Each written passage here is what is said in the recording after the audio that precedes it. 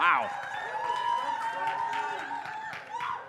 You guys are all sugared up from those pancakes. Man. And in case you're wondering, the pancakes and the grain offering message tonight do not go together, but we'll see how it works out. So turn with me in your Bible to Leviticus, and I'm still not kidding.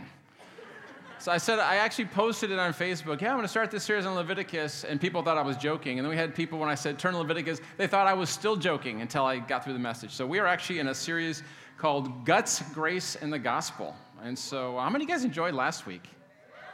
How many of you didn't enjoy it No, let's not do that one. So Leviticus chapter 2. Leviticus is the third book in the Bible. Genesis, Exodus, Leviticus. And so the first 7 chapters of Leviticus deal with the 5 different types of offering. And these are 5 different pictures of the cross of Christ. And so there's no one picture that can kind of get everything that Jesus did. And so this lets us know the complete sufficiency. Any area of your life, he wants you to be secure in your walk with God. And so he gives us these different offerings. And so let me give you the 5 offerings. Just so you know, I was not able to name these from memory before I studied these, so don't feel bad if you cannot name these out loud. So here we go. Burnt offering, grain offering, peace offering, sin offering, and guilt offering. Now, some of these have different names according to what translation you read, but we're going to stick with these, all right? And now here's some good news. And so you come to the book of Leviticus. So in Exodus, the book of Exodus starts off, where's God? It is people are in slavery. They cry out. The moment they cry out, God begins to answer, raises up a deliverer, Moses, delivers them out of Egypt, build the tabernacle. So it starts off with, where's God? At the end of the book of Exodus, God's in the middle of them in the midst. The glory fills the temple. And now he begins to speak out of the temple and tells them how to make offerings. And if you remember, the word offering means to come near. It doesn't mean this is what needs to happen so I don't get ticked off. He's saying, listen, I'm in your midst and I want to have a relationship with you. Let me show you how we do this. And so it meets the standards of his holiness and his love. Sound familiar? Okay. And so the first 3 offerings are voluntary. In other words, they're not required. You do them out of your volition, out of your will. You do them just completely out of your love for God. The last 2 offerings, the sin offering and the guilt offering, sometimes called the trespass offering, is, I don't like the name trespass. It sounds like someone's coming on your property and they aren't supposed to be there. It doesn't quite get it. So I like guilt offering. And so those 2 are mandatory. In other words, you blow it, you need a covering for sin. But the other ones are just out of your relationship with God. They were required by Jesus, but they weren't required by the people. All right. So last week we looked at I'm talking fast, aren't I? Yeah, whenever people start bidding like it's an auction, I'm like, all right, slow it down here. What am I winning? What am I bidding on? All right. Sorry, I just get hyped up about this stuff. I have not been, I don't know, I never would have thought I would have got excited about it. I think I've made jokes about Leviticus over the last 11 years, and now here we are going through it verse by verse. And so last week, we looked at the burnt offering. I remember, so Mary and I and Rachel, we went to India, I guess it was last year, 2019, and, you can't talk fast over there because they're translating it from another language, and so I don't know if Sean gave him this, but they made up this thing, if you're talking too fast, they just held up like they're holding up a C. And so for the first couple of days, and I have to slow back down. And Mary, so she's heard all my teaching so many times. She said it was the best teaching I'd ever done because it was the first time I had to slow down. And so last week, we looked at the burnt offering in detail. And so here's the picture of the burnt offering. Now, we're going to see the sin offering in a couple weeks here. In the sin offering, the person places their hand on the bull or the lamb or whatever was being offered. It's a picture of Jesus hanging on the cross. And the sin offering, our sin is being transferred to the animal, and the animal is being punished in our place. But in the burnt offering, it's the opposite. It's this perfect, unblemished male. And and it's a picture of Jesus perfectly there, and the hand is placed on it again. But the picture is all of the righteousness, all of the perfections, all of the delight that God has in His perfect Son comes upon us. In the burnt offering, all of God's righteousness, all of His pleasure. So God now treats us as if we were Jesus Himself. The burnt offering goes up as a pleasing aroma, and it says it provides a covering, an atonement for us. And so we are literally covered in God's pleasure. That's the burnt offering. Yes, yay. Now, in the book of Hebrews, we find out that the offerings are a picture of Jesus, but they're also a picture of the way that we can now worship. And so they all have this dual meaning. I didn't get to this last week, and so I'm going to hit it real quick this week. And so in the offerings, it's not only what Christ has done. He's done everything for us. There's nothing we can add to it. God is not requiring anything other than Jesus, but it is giving us a path of, because of Jesus, here's the way that we respond. And so in the burnt offering, here's these people. They're cutting up the animal, and they're watching it go up completely in smoke. Every part of the animal was consumed in the burnt offering. Some people called it the whole burnt offering. And so here's the picture, is my entire life goes up in smoke as a worship before the Father, as a pleasing incense. And so our response when we see the burnt offering is, God, everything I have belongs to you. Every single piece gets consumed for your glory. So now we got the Leviticus chapter 2, the grain offering, sometimes called the cereal offering, sometimes called the meal offering. And in the King James, for some strange reason, it's called the meat offering, even though there's no meat. I don't know what King James was thinking, but we're going to stick with the grain offering. Okay, are you guys good? All right, just keep the one, but know that there's others. All right. Now, the grain offering we're going to describe is the only sacrifice that has no blood. All the rest of them have blood. The grain offering is going to represent the perfect life of Jesus, okay? The grain offering could never happen alone. We find out from the book of Exodus that the grain offering was always on top of a burnt offering. Here's the picture. If Jesus just lived a perfect life pleasing before the Father, that couldn't save us. It took blood to save us. And so the life of Jesus without the death of Jesus is of no benefit to us. Okay, so there's the picture. So now here, chapter 1, we've looked at the burnt offering. Now we're getting ready to look at chapter 2, the grain offering, all the components that go into it, all the beauty of it, but it has to be accompanied by the blood. Okay, Leviticus chapter 2, verse 1, when anyone brings a grain offering as an offering to the Lord, you know what, let me hit the pause button. Okay. I have a feeling some of you have these questions. You're like, how could 2 million people do all these offerings all the time? Has anyone had that question yet? Okay, and so if we had a diagram, if we went through Exodus, don't tempt me, and we looked at the building of the tabernacle, the instructions for the temple, all those type of things, you would see the largest piece of furniture is the place where they make the grain offering, the altar there, the brazen altar. And so it's the largest place that they would make it. And so the priests were making it on behalf of the people every single day. And so morning and evening, they're making different sacrifices on behalf of the people. But Leviticus says, if there is these extreme worshipers who say, God, I don't have to do it, it's already being done on my behalf, but if an individual wants to come and offer, this is how they do it. So this wouldn't be 2 million people. These would be the Zioneers, who are the radicals, saying, yeah, it may not be required, but our hearts are so full, we've got to come and offer something to our great King, who's literally manifesting himself as fire right in the middle of our midst physically. Okay, so that's how it happened. And so the Levitical instructions are for individual worshipers who are partnering with the priests, but it was being done on behalf of them. That was taken care of in the book of Exodus. Does that help? All right. Not in the notes, but just fun stuff. All right. Leviticus chapter 2, verse 1, when anyone brings a grain offering as an offering to the Lord, his offering shall be of fine flour. Remember, every ingredient in these offerings are a picture of Jesus that we're going to unpack here. He shall pour oil on it and put frankincense on it and bring it to Aaron's sons, the priests. Who are the priests today? Just get the pictures here. And he shall take from it a handful of fine flour and oil with all of its frankincense, and so he's going to take part of the meal here. And the priest shall burn this as a memorial portion on the altar, a food offering with a pleasing aroma to the Lord. But the rest of the grain offering shall be for Aaron and his sons. It is a most holy part of the Lord's food offerings. Okay, so here's the picture, is, they're taking the ingredients. We're about to go through the ingredients here. It's almost like a little cooking show. Can't you just kind of see it like on TV? They got the little flour, they got the frankincense, they're mixing it all up here, and maybe samples for the audience here. And so part of the meal goes to Aaron and the priests. The other thing was to be enjoyed by the person who's eating it here. And so let's go through the different pictures here. It says the grain shall be of fine flour. There's no unevenness in the flour. There's no rough spots. There's no imperfections. And this is a picture of the life of Jesus. There was no he was really loving, but he didn't know how to handle conflict. It was like he was full of grace and truth. Early in our marriage, I used to joke that I was grace and my wife was truth. But together we kind of formed Jesus. Jesus had them both in equal measures. And so he could be confrontational and yet not aggressive. He could be kind and not passive. He was completely even. All of Christ's actions were in perfect submission to his Father. And you can see they're smoothest. There's no uneven parts in it. He said, "I only do what I see the Father doing.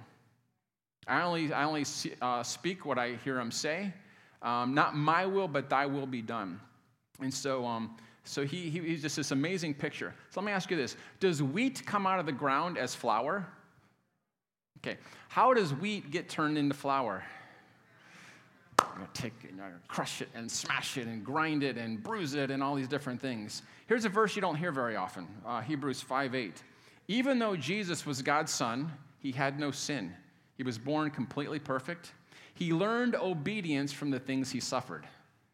I know some are like, hold on, that doesn't sound like the Bible. Hold on, let me see what it says in my translation here. Here Jesus came out. He was the first fruit of the grain offering. That's a whole other picture. The first part represents the whole, okay? And so he was the firstborn of many brothers. He was the first fruit offering, the fulfillment of that. And so he was completely perfect, unleavened in this thing. And yet, in order for him to be made smooth flour, fine flour, there was things he had to suffer in life.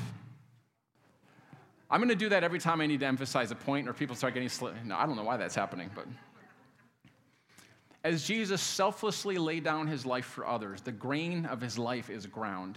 He was rejected, misunderstood, betrayed. Are any of you picking up how the flour of our life is going to be? Can't we just do like a fine flour tunnel and just have hands laid on us and we're just awesome and just sifting in God's hands? He was betrayed. He served others selflessly. He washed feet. Like, that's not my deal. And so I'm super impressed by that. Okay, I'm not going to tell the Big Betty story. I've done worse than wash feet, but yeah. Anyway, nope.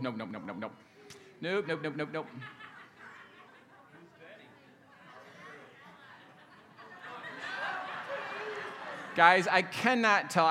I'll just give you high-level details. I worked in a psychiatric ward in the geriatric unit. I had to bathe a 400-pound woman, and while in the middle of it, she had explosive diarrhea that exploded all over me. Okay, so. And believe me, that's the tame version. I'm moving. Thank you, sweetheart. I'm like such fine flour. I'm just going to submit to what you just said there. So.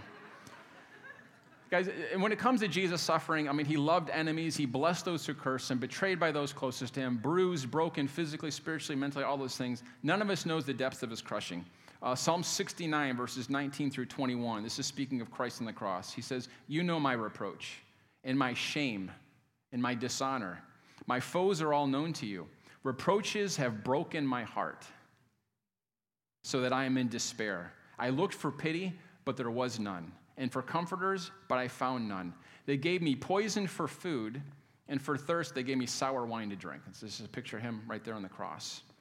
So here's the deal, guys. I kind of hinted at it. How is it that we are made to be more like Jesus? If he learned obedience through suffering, how is it that we are going to be made into fine flour? Anyone had any grinding and crushing this week? Anybody had any of that? Well, the Bible says, consider it pure joy. There's a strength being built on the inside of you. There's a usability. There's an acceptable sacrifice being built up of your life that we're going to see when burned becomes a pleasing aroma to the Lord. Guys, if you're going to be an overcomer, you know what that means? You're going to have some things to overcome. Well, hold on. I thought when I got saved, everything was just going to be easy. Who told you that lie? That's not true. It's not in the Bible.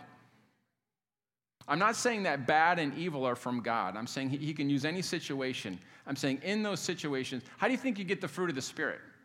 Like love, joy. How do you get joy? Well, a couple different ways, but one of them is God puts you in the exact opposite circumstance of joy so that the only way you'll experience the fruit of his kingdom, the fruit of his Spirit, is through the supernatural power of the Holy Spirit.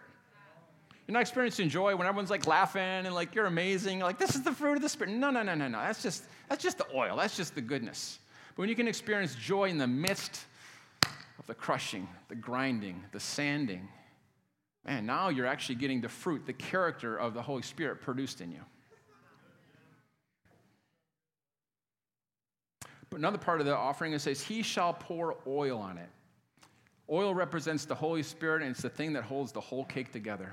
So here you have the perfect humanity of Jesus and the fine flour, but we see at his birth it was divinity mixed with humanity. The Holy Spirit overshadowed Mary. Isn't it amazing just the little details It gets the whole picture. The Holy Spirit overshadows Mary and forms Jesus, perfect man while still fully God.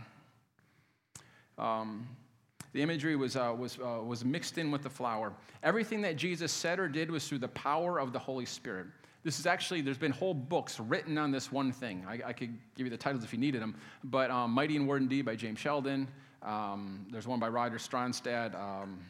Has the word spirit in it somewhere. Anyway, the whole picture is of Jesus' entire life, not just like his miracle life, like when he worshiped, when he gave thanks, everything it says it was done in the power of the Holy Spirit. He shall pour oil on it and put frankincense on it. Now, frankincense is this gum of kind of like this snowy whiteness. It's a picture of purity. But here's the deal. The only time that the incense gets released from frankincense is when it's set on fire. And when it's set on fire, it releases a beautiful perfume. Here's the deal. Through all the fiery trials, Jesus' life was a precious fragrance. Whenever he came under the fire, it was a perfect aroma, the most perfect perfume that went up before the Father. I want you to think of it. He's literally hanging on the cross naked, humiliated, betrayed in every single way. They literally filleted him alive with the crown of thorns, the stripes on his back. And here's what the incense that came out of him was, Father, forgive them. They don't even know what they're doing. Let's go back to verse 2, Leviticus 2:2. And bring it to Aaron's sons, the priests, and he shall take from it a handful of fine flour. Part of the meal went to God, part of the meal went to Aaron and his priests. And there's a principle we see in Romans 11 where it says, when part of it is sanctified, he said when part of the loaf is sanctified, the entire loaf is sanctified. So here's the picture. Is they're taking part of the loaf and offering it to God, that means the whole loaf is holy. And he shall take from it a handful of fine flour and oil with all of its frankincense, and the priest shall burn this as a memorial portion on the altar, a food offering with a pleasing aroma. So you take this whole mixture, part of it's burned off to God, he's pleased with it. But the rest of the grain offering shall be for Aaron and his sons. Who's Aaron and his sons? The priests. Who are the priests today? We are the priests, okay? It is a most holy part of the Lord's food offerings, okay? Here's the picture. Jesus is the perfect meal that satisfies God and satisfies men. The larger portion became the daily bread for priests. This is how the priests were. When Jesus is saying, give us this day our daily bread, how were they getting the daily bread just within earshot of the temple when he's saying these things? From the grain offering. They're literally feeding on Jesus for their strength. Today, we're the priests. Jesus is the daily bread that we feed on that gives us comfort and strength. Now, throughout the Bible, bread is a picture of what God gives us for life. Listen to John chapter 6. By the way, I have saved the best parts coming up here. You guys are about to have your mind blown by the grain offering. It is. I've had my shouting shoes on all week. It's about to get so good. John 6:31, our fathers ate manna in the wilderness. As it is written, manna was supernatural bread that came down and fed them. As it is written, he gave them bread from heaven to eat. Jesus then said to them, truly, truly, I say to you, it was not Moses who gave you the bread from heaven, but my Father gives you the true bread from heaven. For the bread of God is he who comes down from heaven and gives life to the world. They said to them, sir, give us this bread always. Verse 35, Jesus said, I am the bread of life. Whoever comes to me shall not hunger. Whoever believes in me shall never thirst. But I said to you that have seen me and yet do not believe. All that the Father gives me will come to me, and whoever comes to me I will never cast out. So today we pray, give us this day our daily bread. Lord, give us the aspect of Christ that we need to feed on, that will give us the strength to make it through the day. Are you ready for the best part? You're not going to see that it's the best part, but you're about to see that it's the best part. Verse 4. I want you to notice there's 3 types of bread. Okay? Verse 4. When you bring a grain offering baked in the oven as an offering, it shall be unleavened loaves of fine flour mixed with oil, or unleavened wafers smeared with oil. It's the same recipe from the previous verses. And if your offering grain is offering baked in a griddle, it shall be a fine flour unleavened mixed with oil. You shall break it in pieces and pour oil on it. It is a grain offering. Interesting picture. The rest of the stuff was the other 2 loaves. They were mixed with oil. This one was mixed with oil and then had oil poured on top of it. I mean, it's so awesome just how the little details. So Jesus here, he is born of the Holy Spirit, lived by the Holy Spirit. But remember, at his baptism, he was anointed by the Holy Spirit. The Holy Spirit had oil poured on top of him. And if your offering is a grain offering cooked in a pan, number 3, It shall be made of fine flour with oil, and you shall bring the grain offering that is made of these things to the Lord, and when it is presented to the priest, he shall bring it to the altar. And the priest shall take from the grain offering its memorial portion and burn this on the altar, a food offering with a pleasing aroma to the Lord. Same pattern here you're seeing. But the rest of the grain offering shall be for Aaron and his sons. It is the most holy part of the Lord's offerings. There was 3 types of bread. There was 3 types of bread. Some translations say big loaf, medium loaf, small loaf. So like large deep dish pizza, like the flat crust pizza, and then like the slice of pizza. Literally, you just kind of picture those different things there. These represent the 3 aspects of your humanity: body, soul, and spirit. You need bread for all 3 parts. I want you to think about the biblical temple system.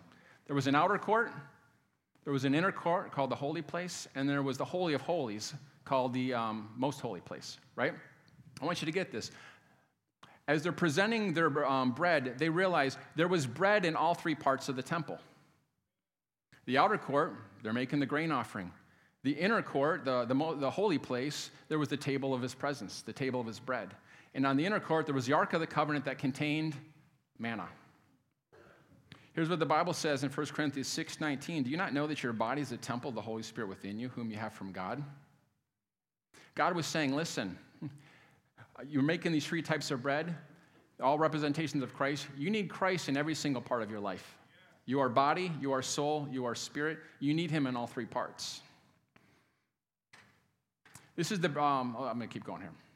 God is saying, I know that you're 3 parts, and I'm going to satisfy all 3 parts by giving you bread for your spirit, soul, and body. The manna, Jesus said, I am the bread that came down from heaven. He's saying, I am that supernatural bread. Are you guys ready for this? The manna never failed. It came every day. So there will be bread for every day, whether you pick it up or not. That's up to you. Manna never failed. Are you going to pick up that bread? Jesus is teaching about prayer in Luke 11, verse 5. He says this, and he said to them, which of you who has a friend will go to him at midnight and say, friend, lend me 3 loaves. 3 loaves of bread. Remember, he's not teaching a parable about how to get some food. He's pulling, most of the parables amplify truths in the Old Testament and bring them into a new covenant reality. Friend, give me 3 loaves of bread. For a friend of mine has arrived on a journey and I have nothing to set before him. It's one person. Why do they need 3 loaves of bread? Because we need it in every part of our body. He's teaching on prayer. The whole context is prayer. And he will answer from within. Do not bother me. The door is now shut, and my children are with me in bed. I cannot get up and give you anything. I tell you, though he will not get up and give him anything because he's a friend, yet because of his impudence or his audacity or because of his outrageous persistence, his annoyance, he will rise up and give him whatever he needs. In other words, God is saying, you have to ask for these 3 loaves. Matthew 13:33, Jesus also used this illustration. The kingdom of heaven is like yeast a woman used in making bread. She put only a little yeast in 3 measures of flour. What's 3 measures of flour? 3 loaves of bread. So when you pray, you need to ask for 3 loaves of bread. The kingdom of heaven is like a woman who's making 3 loaves of bread. What's the woman represent? The church. The woman in the Bible is always representing the church, the bride. What's she making? 3 loaves. Why? Because in the kingdom, we need all 3 loaves. Ready to go a little deeper? Genesis 18, verses 1 through 6. And the Lord appeared to Abraham by the oaks of Mamre, and he sat at the door of his tent in the heat of the day. And he lifted up his eyes and looked, and behold, 3 men were standing in front of him. Abraham, outside his tent, 3 men come. When he saw them, he ran from the tent door to meet them and bowed himself to the earth and said, O Lord, if I have found favor in your sight, do not pass by your servant. So here's these guys. They're about to walk through, and because of his impudence, he stops them. If I have found favor in your sight, do not pass by your servant. Let a little water be brought and wash your feet and rest yourselves under the tree, while I bring a morsel of bread that you may refresh yourselves. And only after that you may pass on, since you have come to your servant. So they said, do as you have said. And Abraham went quickly into the tent, and Sarah said, quick, 3 seahs of fine flour. Quick, make 3 loaves of bread. Knead it and make cakes. Right back at the beginning, when God is starting his new covenant, Abraham and Sarah are making 3 loaves of bread. God is trying to show us something very important about bread. That we're supposed to not only have bread in our outer court, inner court, and temple, but we're supposed to have the bread of Christ that we're able to share with other people. It's not just about you feeding on Christ as our act of worship. That's part of it. But God expects us to feed on Christ in every area of our life. But now we also have the privilege of taking that bread of Christ that has fed our lives and begin to feed other people with it. What's happening here? Abraham's 100 years old. He had been waiting a century for this kind of visitation. He'd been waiting for this his whole life. This was the promise that was going to happen. Again, the woman's the picture of the church. The church's response to divine visitation is that she makes 3 loaves. When God visits you, our response is, God, I want you in every part of my life, body, soul, and spirit. That's why Jesus said the kingdom of heaven is like 3 loaves. It's like a woman makes 3 loaves. But here's our act of worship is to feed other people out of those loaves. How many times did Jesus say, who's going to feed all these people? And they say, we haven't gotten any bread. Jesus is like, it's not about the bread. I'm not expecting Jesus to go, oh, you don't have any bread, you don't have enough money? Oh, okay, we'll just let these people go hungry. No, that's not what he says. He says, you feed them. You do have bread, but you don't think you have bread, but you do have bread. No, you feed them. You come up with some bread. I'm giving you my bread, but make sure you have enough bread to give to others. Listen, guys, what if Abraham and Sarah didn't have bread? What would have happened? The divine visitors would have just passed on by. You know what that means? There would have been no promise. There would have been no Isaac. If there's no Isaac, there's no Jesus. What's God asking for his church? Make sure you've got bread that you can feed others. Otherwise, many will miss the promise. So Sarah gets quickly on with it. She makes 3 loaves of bread. And because of that, when the men received the bread, look at the Genesis 18, verses 9 and 10. So the men received the bread, the divine visitors. They said to him, where's your wife Sarah? And she said, she's in the tent. The Lord said, I will surely return to you about this time next year. And Sarah, your wife, will have a son. And Sarah was listening at the tent behind them. Somebody is getting something out of this. I appreciate that. So, guys, they've been waiting 100 years. She'd been waiting 90 years. This wasn't the first time Abraham had a divine visitation, but this is the first time they had a divine visitation, and they responded with 3 loaves. And when she responded with 3 loaves, the very answer that she'd been seeking, about this time next year, you're going to have a son. It's going to be the promise that you've been waiting for. Jesus is the perfect grain offering. He is the pleasing bread acceptable for body, soul, and spirit. There's nothing we're going to add to that. God's not requiring anything else from that. But remember, there's a dual nature to every sacrifice. And part of our response on behalf of his perfect life, his life was perfectly pleasing and pleasing the Father in every single way, is for us to say, God, I want my life to be like that. I'm going to stay full of your bread in my spirit, soul, and body, and I'm going to break off those pieces and feed other people. Kingdom of God, it's like a woman who made 3 loaves. When you're praying, make sure you get the 3 loaves. Let me ask you this. Do you have the bread in all 3 parts? You probably trusted him for your spirit if you're saved here. But are you trusting him in your soul, your mind, your will, your emotions? Or are you just letting your mind go wander and go crazy and panic and all these type of things? You need bread in your soul. How about your body? Are you depending on nutrition and exercise? Are you depending on the living God? I'm not saying don't use wisdom. I feel like we use wisdom. But if I count on my wisdom, it's going to fall short every time. Verse 11, Leviticus 2:11, no grain offering that you bring to the Lord shall be made with leaven, for you shall burn no leaven nor any honey as a food to the Lord, but they shall not be offered on the altar. But they shall not be offered on the altar for a pleasing aroma. You shall season all your grain offerings with salt. You shall not let the salt of the covenant with the Lord your God be missing from your grain offering. With all of your offerings you shall offer salt. Let me just hit salt real quick.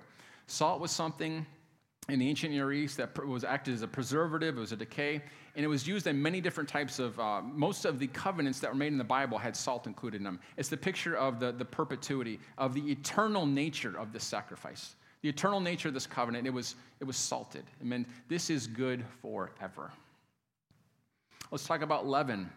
Leaven, or sometimes called yeast, I think we would call it yeast today, represents sin in the Bible. And so Jesus, he talked about the leaven of the Pharisees, the leaven of Herod, the leaven of the Sadducees. Okay, so specifically, it's hypocrisy or bad teaching. So the leaven of Herod is that political spirit that tries to get things done through connections, through, I don't want to look bad. I remember you see Herod washing his hands of things. I don't want to look bad here in front of the people. I want to look good in front of people. You're trusting in your own reputation rather than God. That's the leaven of Herod.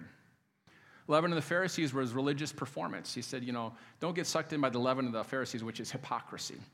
In other words, they're trying to please God by what they do. And so, guys, I guarantee we wrestle with the leaven of the Pharisees in this day. Whenever we think God's not pleased with me, I need to do something to get his attention. I can't come before him. We don't recognize we've already been covered by that burnt offering, the righteousness and perfection. So if I'm trying to add to that, that's the leaven of the Pharisees. The leaven of the Sadducees, they didn't believe in a resurrection. They didn't believe in the supernatural. And so churches today that are saying that there's no gifts of the Spirit. I just had the Jehovah's Witnesses come to my house yesterday.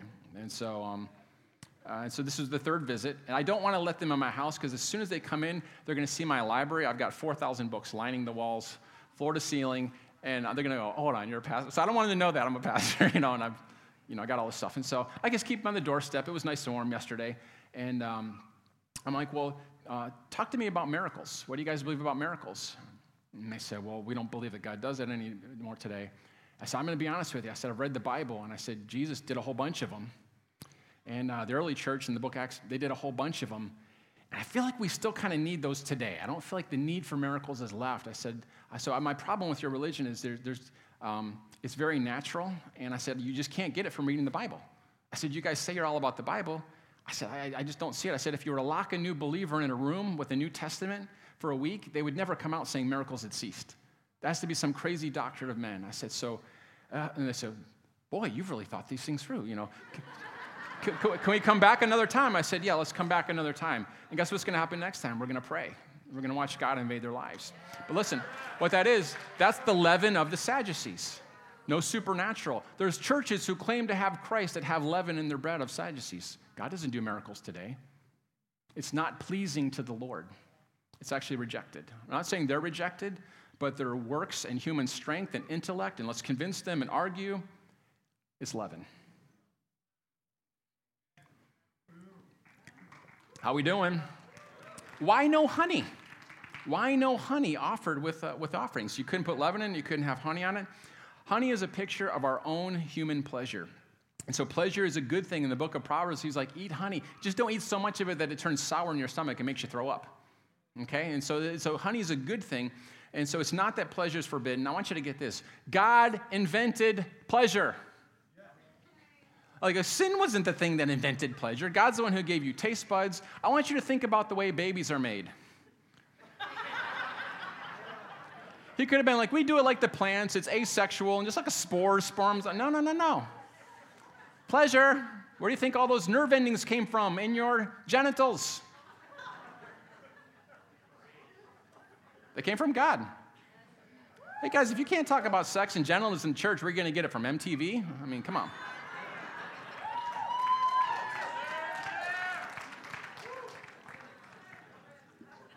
God's the one who created pleasure, but here's the picture. We want to enjoy the good things of God, but when it comes to the offering, you couldn't put your own honey on it, because if you come to worship God for the primary purpose of getting your own pleasure, it's not worship. Yeah, I'll worship God if I enjoy it. I just don't like that kind of service. Oh, so you're trying to put your own honey on it. It's not acceptable. Forget it. You're serving yourself. God will give you pleasure. He will give you the joy of life, but don't try to manufacture it yourself. Look at the bread that came down from heaven. It was bread that tasted like honey. When we get the bread from God, we'll get all the pleasure you can possibly handle. But when you try to make it yourself, you get sick, and it's not acceptable.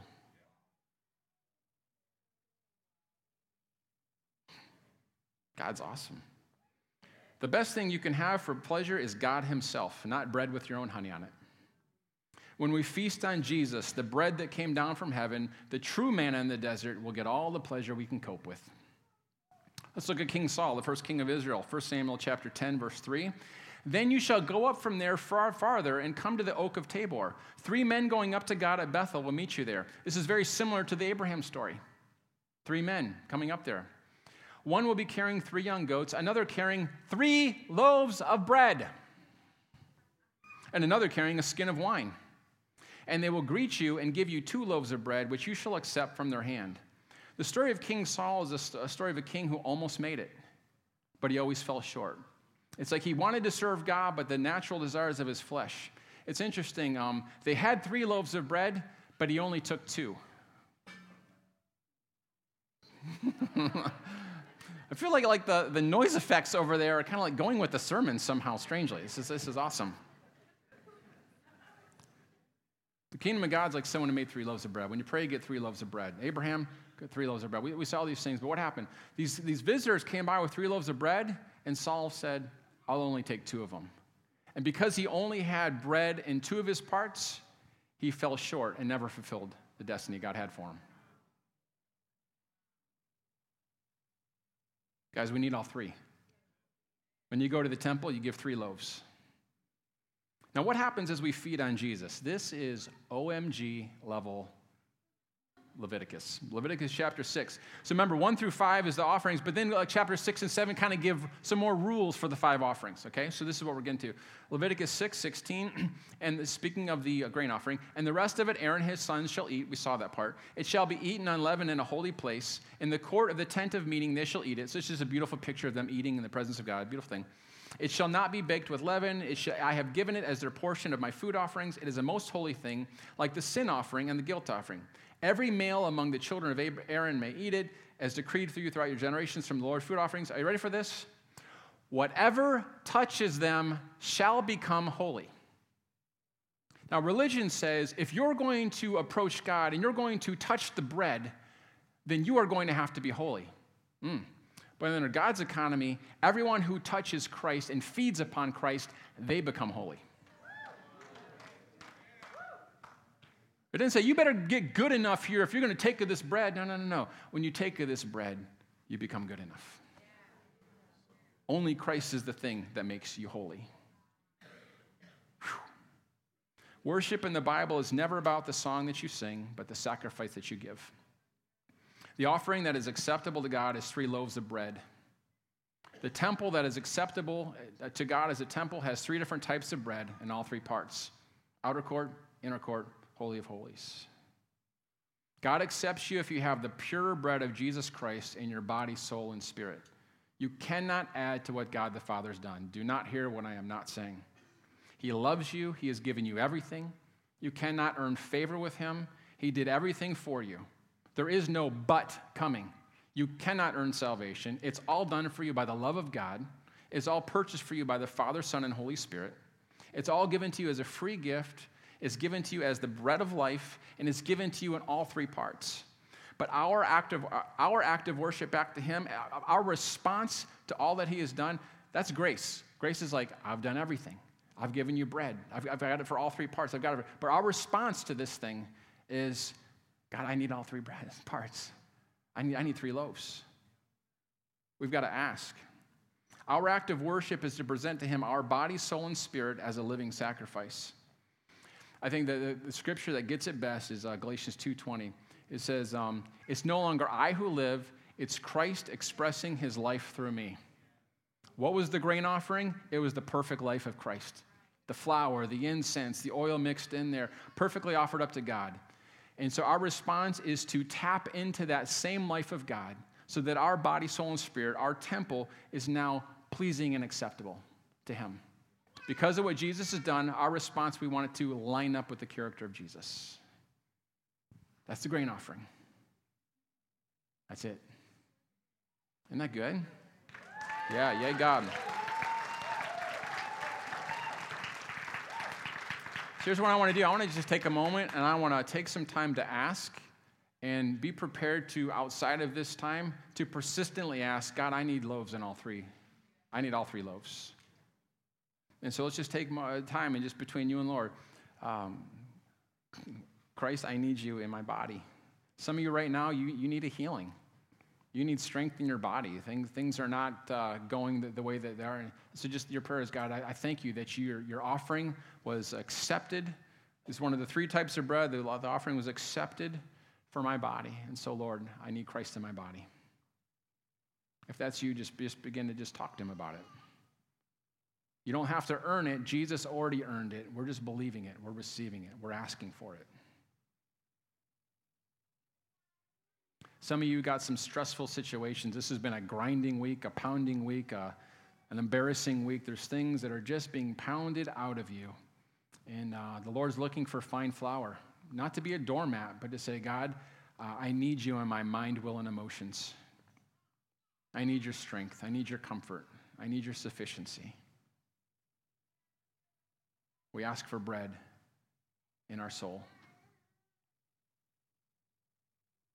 And Lord, we just thank you for that manna that was placed in the Ark of the Covenant in the most holy place, Christ himself. Lord, I thank you that when we have that, we are joined to you. I thank you that we've got Christ in our spirit. And because of that, all the good things come to us. So, Lord, let our lives be a grain offering to you. Loaves of bread in every part. And Lord, to keep our eyes open and our spirits ready to depend on you to draw out, to feed other people the loaves of bread. In Jesus' name, amen. All right, ministry teams, the ones coming forward.